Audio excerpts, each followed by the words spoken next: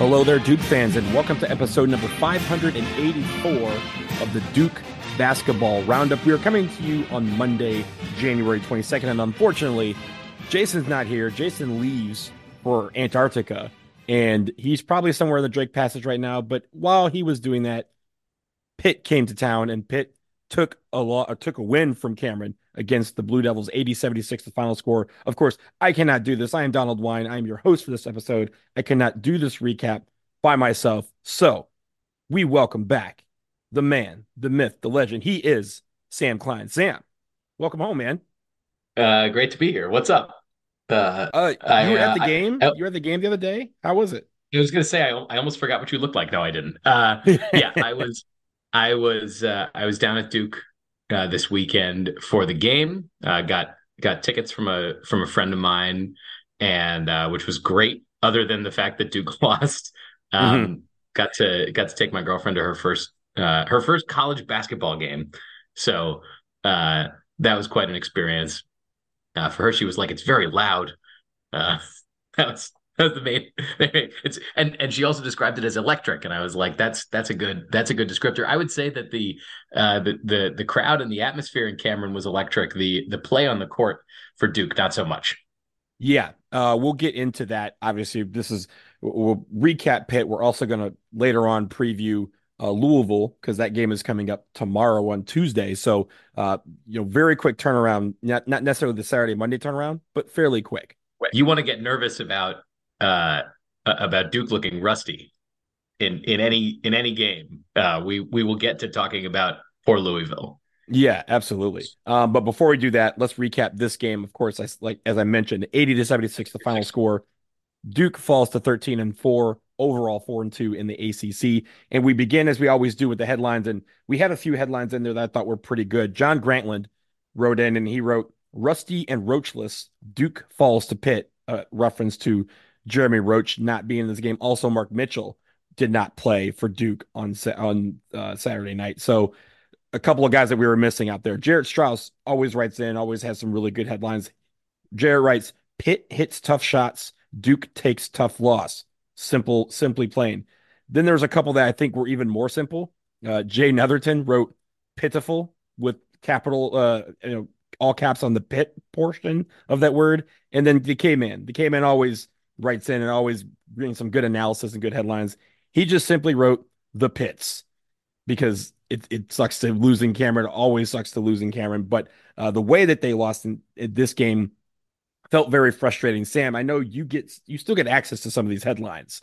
You still have access to the email address. It's kind of our way of keeping you around, so to speak. But did you see any in there that you liked that I didn't get a chance to read?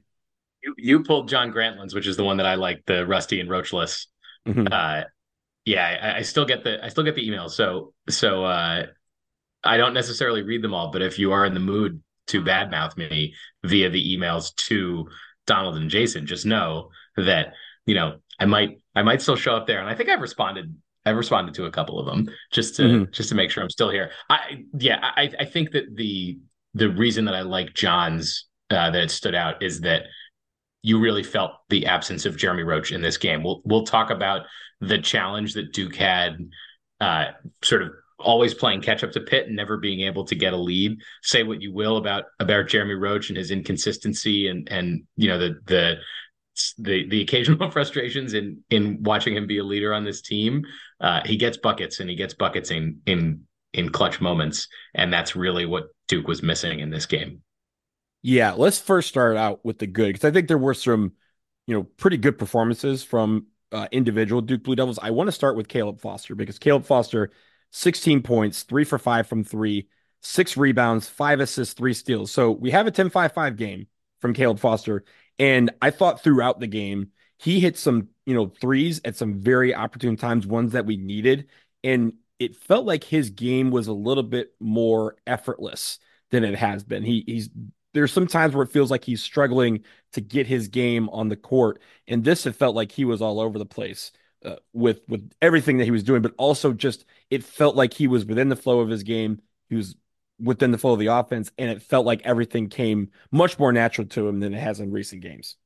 I love what we're seeing from Foster at both ends of the court, and we'll talk about some of the defensive struggles. But he's attacking really well, taking, like you said, taking good shots, and overall 3-point shooting was a strength for Duke, at least for most of this game.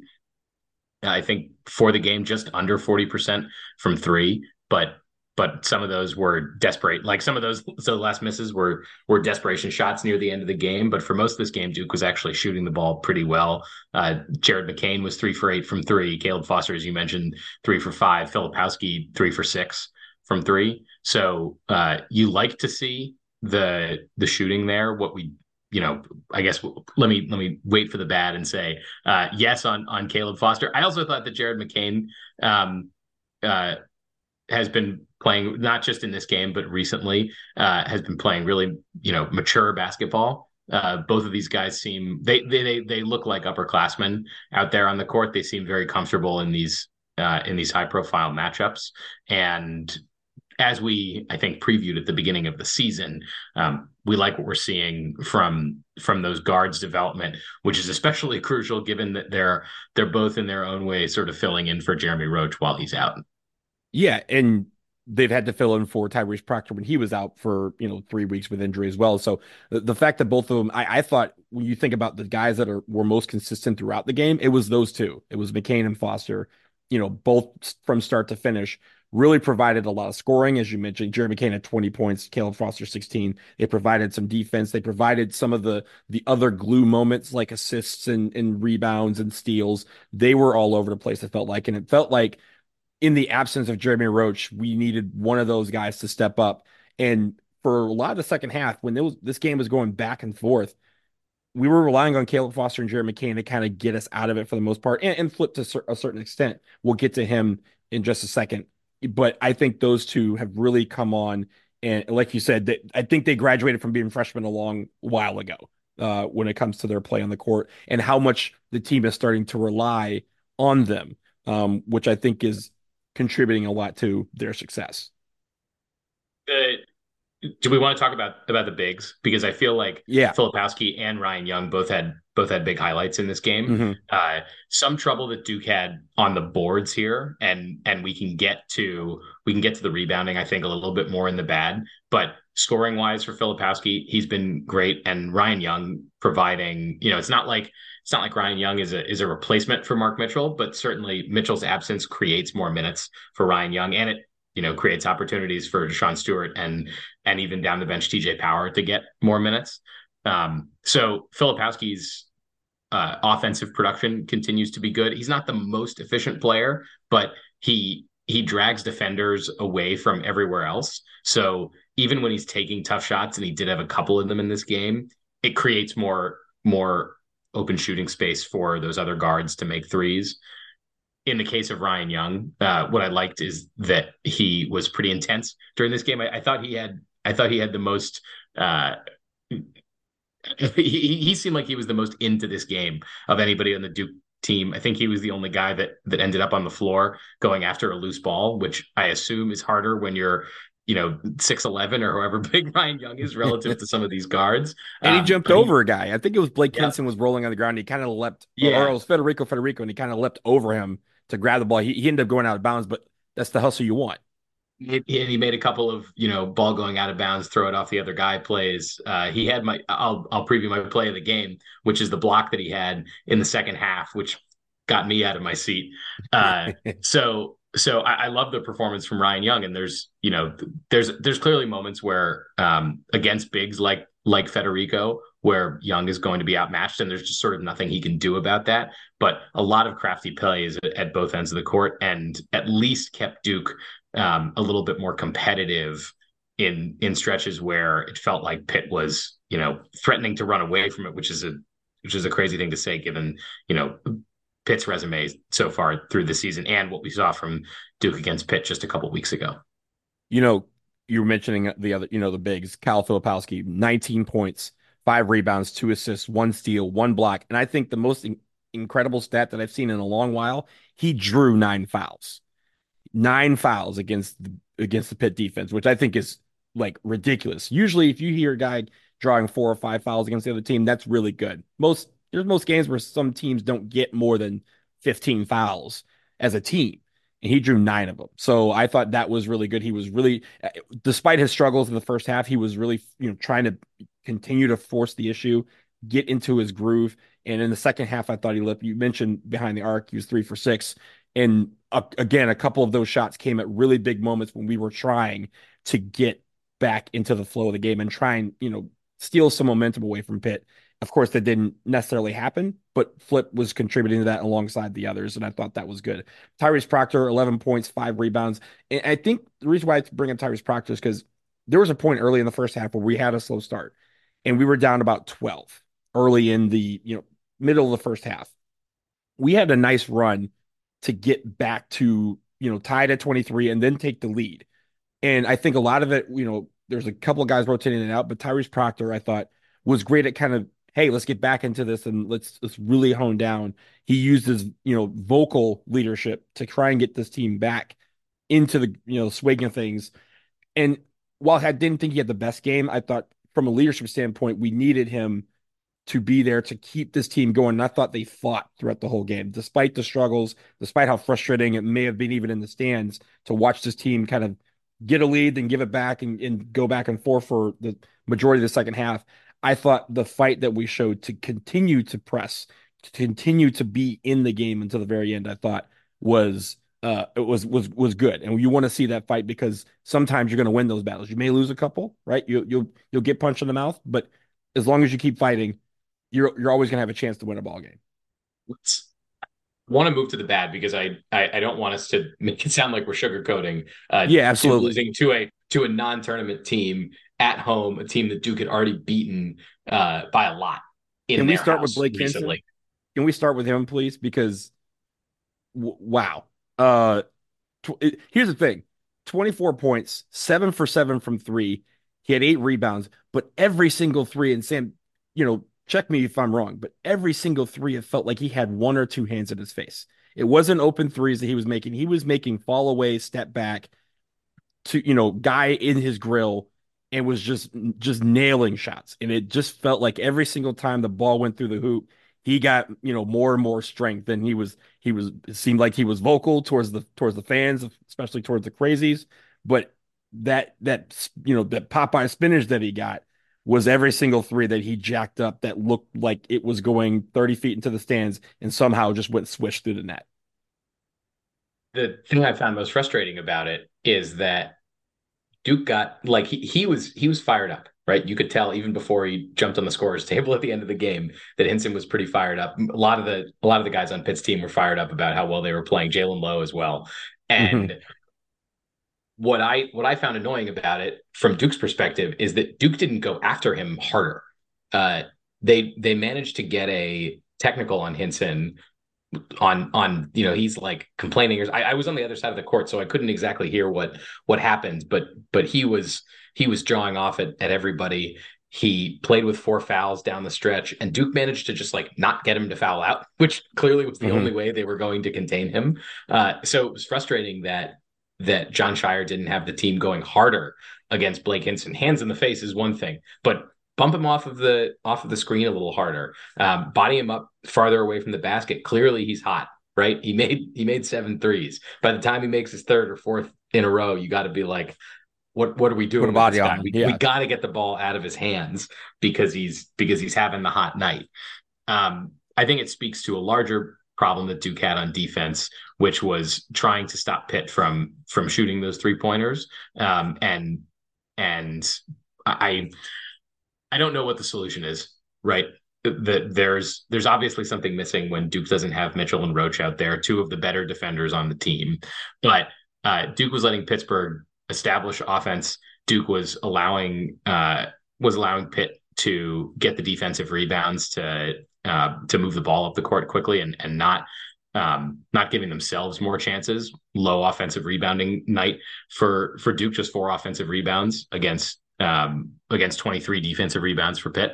So it goes back to my point about a general lack of hustle that I was surprised to see on a Saturday night in Cameron in January. But uh, Hinson being able to score as much as he did, and Duke not getting rebounds at the rate that we would like, is really a tough thing to watch. It was frustrating for me watching this game, and I rewatched it again because I wanted to go through and really look at some of these details. But what frustrated me about how we played against Pitt is that I think the crusher was the fact that sometimes, again, sometimes you have great defense and the ball still goes in the hoop and you just go, what do you do? But again, like you said, once that happens three, four, five times in a row, then you have to be like, okay, now I need to do something about it. And we didn't really attack them physically on defense. Again, receiving the ball 3 or 4 feet further out on the perimeter, having guys having to, like you said, on that screen, kind of press them out just a little bit more, just to get them off their game. We had a couple of possessions where it ended in shot clock violations for Pitt because we were able to do that and kind of make sure they didn't have a shot. But it's interesting that we didn't keep that up throughout the game. And we let them, it wasn't just that we let Blake Hinson do all that. We let other guys do it too. You mentioned Jalen Lowe. He had 17 points. Ishmael Leggett had 11 points. We lost the turnover battle. There's a lot of things that we really could have done better. And all of these shots, it wasn't just Blake Hinson making all these shots. Again, you mentioned the one Lowe made with like 50 seconds left, where he kind of shushed the crowd after he hit it. It just felt like those things where I'm like, hey, if you're going to let Blake Hinson go off, fine, but you can't let other people beat you too. And in that case, Jalen Lowe was the guy that kind of beat us in this game. So it just, I don't know. It just felt like we were off. Maybe the week between games, like you said, kind of gave us a little bit of rust, but it didn't feel like we were rusty. It just felt like we weren't necessarily executing the plays as sharply or as crisply as we normally are. And Pitt was on their side, and again, when they weren't, they were being bailed out by making some ridiculous threes that they probably shouldn't have made. On the offensive side, the the frustration, and again, some of this probably goes back to not having Jeremy Roach there. Uh, Although he's certainly capable of playing one on everybody, is that there was a lot of one on everybody. There was a lot of uh, you know uncreative passes around the perimeter, a Mm-hmm. lot of dribble handoff where it was like, all right, does Kyle Filipowski have a lane to drive? No, let him dribble a couple times and then pass it back around to Tyrese Proctor. Does Tyrese Proctor have a space to drive? No. Give it up to Jared McCain. Does McCain have space to drive? I just don't see a lot of offensive creativity, and I know that it's in the minds of the coaches, right? Because John Shire was not a guy when he was in school that could get away with, dribbling around on the perimeter and waiting for space to open up so that he could, so that he could rush by guys. That was not his game. He didn't have that ability. He Mm-hmm. knows how to design better offense than we saw there. So I don't know if it's that John Shire is choosing to be uncreative, or if it's that the players are not are not all on the same page, but the offensive play calling and execution needs to improve. There were Pitt doesn't have, Pitt has some athletes. We know that there are guys on Pitt's team that are capable of playing great defense, but we know that Pitt is not the best in the ACC at this. And Duke has enough offensive firepower and enough strength and athleticism and quickness that there should be a lot more creative offense going on than what we saw on Saturday. I think the one place where there's two things. One, we haven't mentioned Mark Mitchell that much and what was missing, but that defensive pressure was definitely missing, particularly on the perimeter and even on the inside in many cases. And missing Mark Mitchell was important because, again, I feel like a lot of those threes may not have happened or they may have had to pass them up for something else. There's a lot of possessions I feel like Pitt would not have ended the way they did had there been a Mark Mitchell on the floor. I think in the case of Jeremy Roach, what was most missing was the clutch gene. And not even just down the stretch, but the ability to take over a game, the ability to know that, hey, if Jeremy Roach has the ball in his hands, he can get to the basket, he can get his shot, maybe even, draw contact, get it and one. But it forces everyone to key in on him, which opens up the floor for everybody else. So when sometimes we see Cal Filipowski go off late or we see Tyrese Proctor go off late, it's because the floor has to be open because everyone knows that number three is there. And number three wasn't. And I think in the absence of Jeremy Roach, it didn't feel like there was a one guy that could really step up to make Pitt believe, oh, this is going to be the guy. We have to stop him and open up the floor for everybody else. It just seemed like Pitt was saying, hey, none of these guys are going to be able to get it done. None of these guys are going to be able to take over the game. And in the case of Kyle Filipowski, he's not going to bring the ball up and do it himself. He has to be in a position where he can receive the ball in an entry pass for him to do his thing. So him being the point center is not going to help situation either. So I'm not sure if the answer is just get Jeremy Roach back healthy. We need to have somebody be able to step up in those situations whenever somebody's out. It doesn't necessarily have to be Jeremy Roach. It doesn't have to be Mark Mitchell.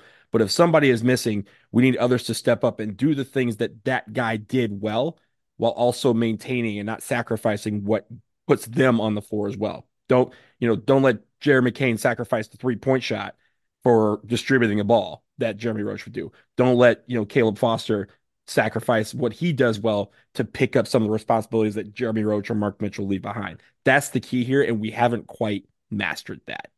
So with that, we're going to leave that here.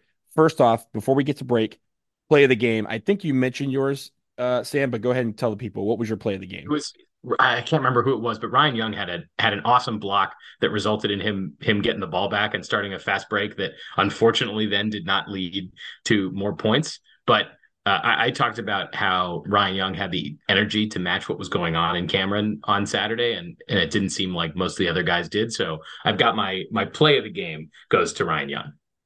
So that was a good one. I think mine was Kyle Filipowski.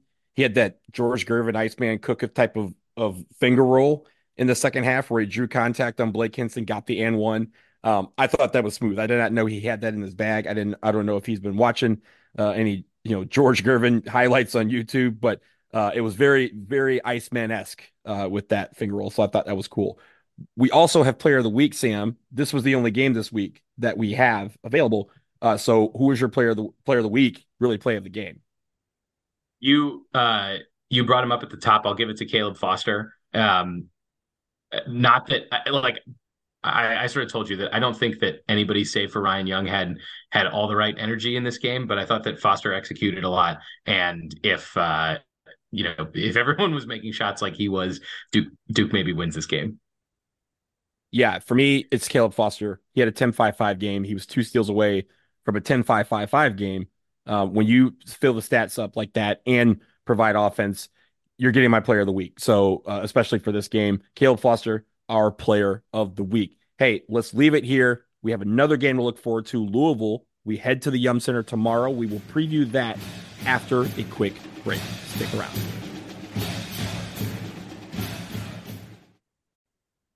This episode of the Duke Basketball Roundup is sponsored by BetterHelp.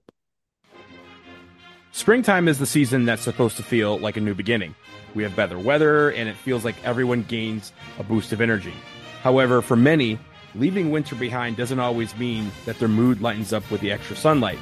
We all carry around stress, and that stress can build as more events get added to your calendar. That's certainly true, Donald. And with the amount of social gatherings increasing with the improving weather and more daylight, there's more pressure to be on when you're interacting with family, friends, coworkers, even strangers, even when stress has you a little bit down. And for some, getting advice from a therapist can help you tackle some of that stress without affecting you or the people you care about. That's what BetterHelp is all about. It's entirely online, and it's designed to be therapy that's convenient, flexible, and suited to your schedule. You just fill out a brief questionnaire and get matched with a professional, licensed therapist. And you can switch therapists anytime you want. So if you're thinking of starting therapy, give BetterHelp a try and find your social sweet spot. Visit betterhelp.com/Duke Roundup today to get 10% off your first month. That's BetterHelp, HELP.com/Duke Roundup.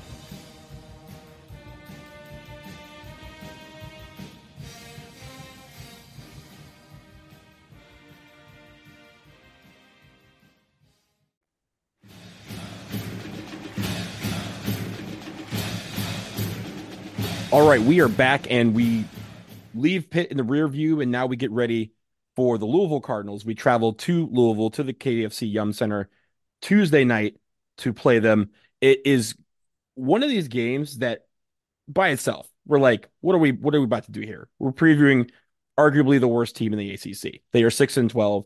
They are 1-6 in the conference. They are 194th in KenPom.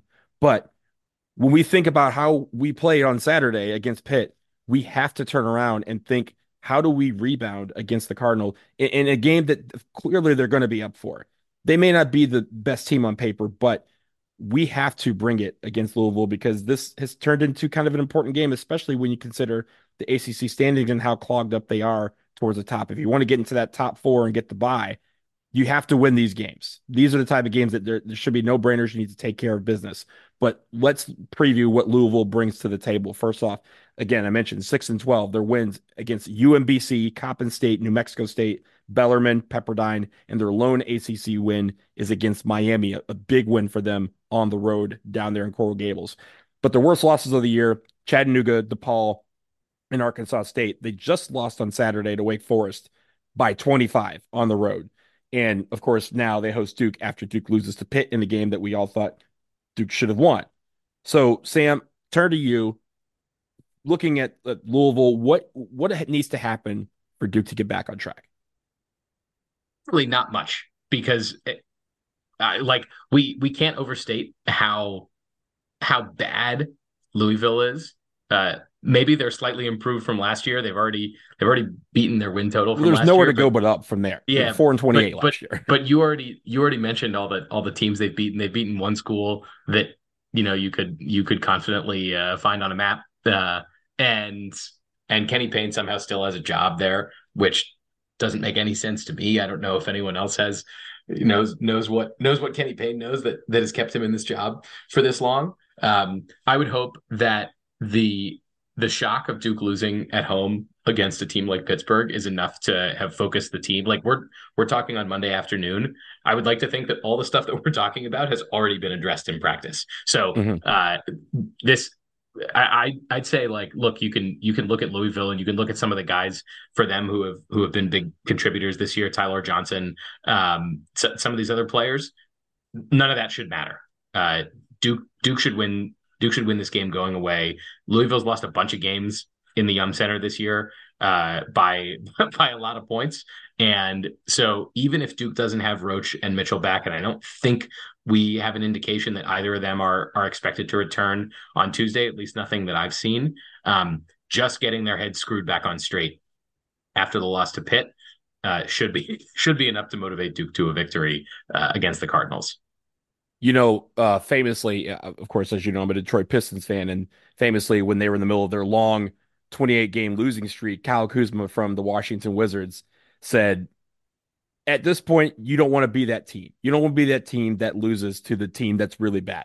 Of course, naturally, the Washington Wizards, I'm sorry, Sam, they lost to the Pistons earlier this week, right after I'm not. Kuzma I'm said not that. here. I'm not here trying to defend the Wizards. Just like you should look. You don't have to be defending the Pistons. You can be very proud of all the other sporting achievements going on in the state of Michigan this year, and you can just pretend that the Pistons don't exist.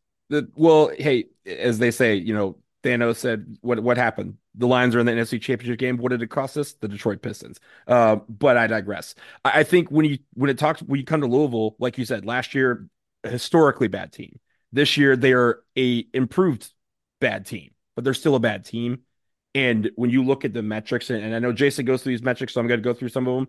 Bottom 100 in offensive effective field goal percentage, 175th in offense, 244th in defense, bottom 50 in allowing teams to get assists on them. Like these sort of things, like they don't pass the ball around a lot, but they allow teams to shoot 53% from the floor on them. They allow teams to move the ball around and average close to 55% in assists.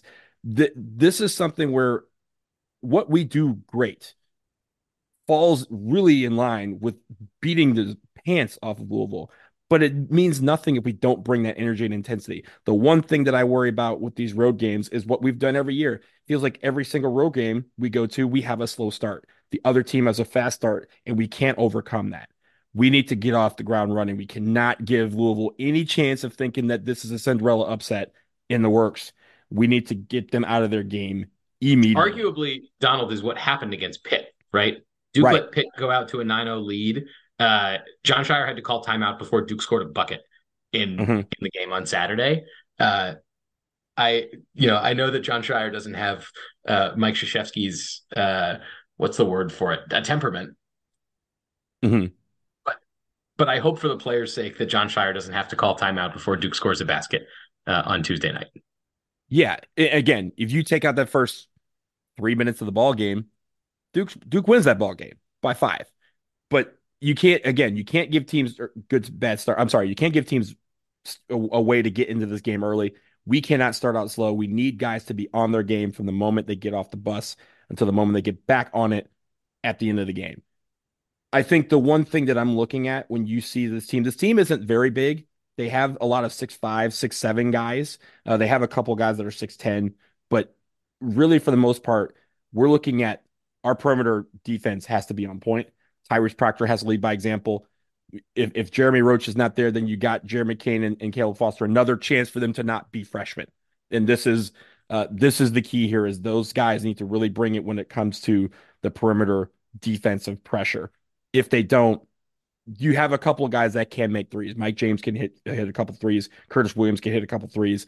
But at the end of the day, again, we have struggled on the road because we have come out lethargic, especially against teams that we should not be, in the gym with. We should not be letting them into the game. Louisville is going to come out with everything they got in this game. This is going to be one of those games that, especially for Kenny Payne, you mentioned, that is very lucky.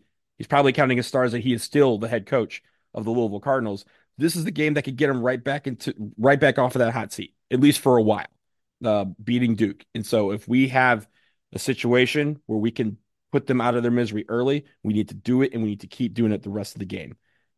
Sam, anything else in Louisville before we wrap up?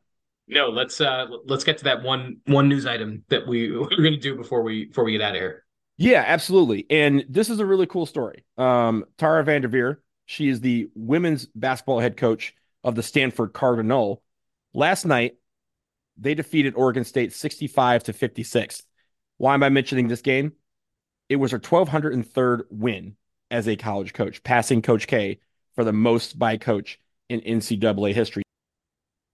1,203 wins from Stanford, Idaho, and Ohio State. 27 Pac-12 regular season titles, 14 tournament titles, 4 Big Ten titles, 13 Final Fours, 3 national championships, a gold medal, and a partridge in a pear tree. But Tara Vanderveer is now the most prolific coach from wins in NCAA history, passing Coach K. I know last night they had a ceremony after the game, and Coach K, among others, provided a video statement celebrating her accomplishment. But I just wanted to shout that out because we were lucky that we had the GOAT on the Duke sidelines for 42 years. Tara Vanderveer is a GOAT in her own right. And for her to pass the legendary Coach K, I think is a tremendous accomplishment. I know Gino Auriemma is right behind her, maybe 5 or 6 wins behind her. So this may happen again very soon. But I just want to give Tara her flowers because passing Coach K is a tremendous accomplishment and is if there's any coach who has done it with the class that is required, Tara Vanderveer is that coach. And she was at Indiana. I don't know if she overlapped in school with when Mike Krzyzewski. I guess Coach K wouldn't have ever worked at Indiana, but they're both Bob Knight people because Coach K was with Bob Knight at Army before he moved over to Indiana. Tara Vanderveer was a student at Indiana. Yep. And got to observe Bob Knight and learn from him. So they're both in their own way part of the Bob Knight coaching tree. But yeah, like you said, very cool and cool that Coach K was part of the celebration, being in the video and congratulating her. So there's no rivalry here. It's just cool accomplishments and by all accounts, Tara Vanderveer is someone who who inspires a lot of young people to succeed and has an enormous coaching tree of her own, which is extremely cool. And now, at least on the women's side, we're probably going to see kind of a race back and forth between her and Gino Auriemma for the next however many years until whoever decides to maybe walk away first. The other one might give another year, but I don't think that record's going to be broken by anybody anytime soon. Maybe John Shire in another 45 years if he's still the coach. John Shire better get back to not losing to Pitt at home if he wants to break any all-time coaching wins records. That would definitely help. But no, seriously, from all of us here, congratulations, Tara Vanderveer, on your 1,203rd win, passing the GOAT. Again, GOATs passing GOATs. We love that here on the DBR podcast. That will do it for episode number 584. Sam, thank you so much for being here. I know Jason misses you. We miss you. The light's always on for you, man. Come on home whenever. It's always a good time. So thank you for having me. Yeah, absolutely. And for those of you out there, again, get your headlines in after Louisville game, dbrpodcast@gmail.com. We will look forward to doing that on the next show, which will come up probably Wednesday. So look for your feeds there for the next show. We'll have another guest on there. Donald, so this is now the second game that I've been to in Cameron this year. Second game that I've seen Duke lose this year. I did see Duke play in New York against Baylor, which was a victory. But I'll make the folks a promise. I won't go back to Cameron this year. All right, I'm 0 for 2. That's pretty bad. Self-ban. Yeah, self-ban. I can't go back. So don't tell me you have extra tickets. I can't go. We'll try this again next year. Continue to send emails about extra tickets to Sam. Because Sam will pass them. Yeah. Tell Donald. Donald loves to go. Donald's not cursed. If the game is somewhere else, great. I haven't looked at the NCAA tournament sites for this year, et cetera, but I'm not going back to Cameron this year. We'll leave it there. That Sam is the curse. He is self-banned. We should be fine from here on out. But again, this is episode number 584 of the DBR podcast. Thank you as always for listening. And now it is time for the Duke band to play us out and take us home. East Regional's in Boston. Maybe I'll see you there. Boom.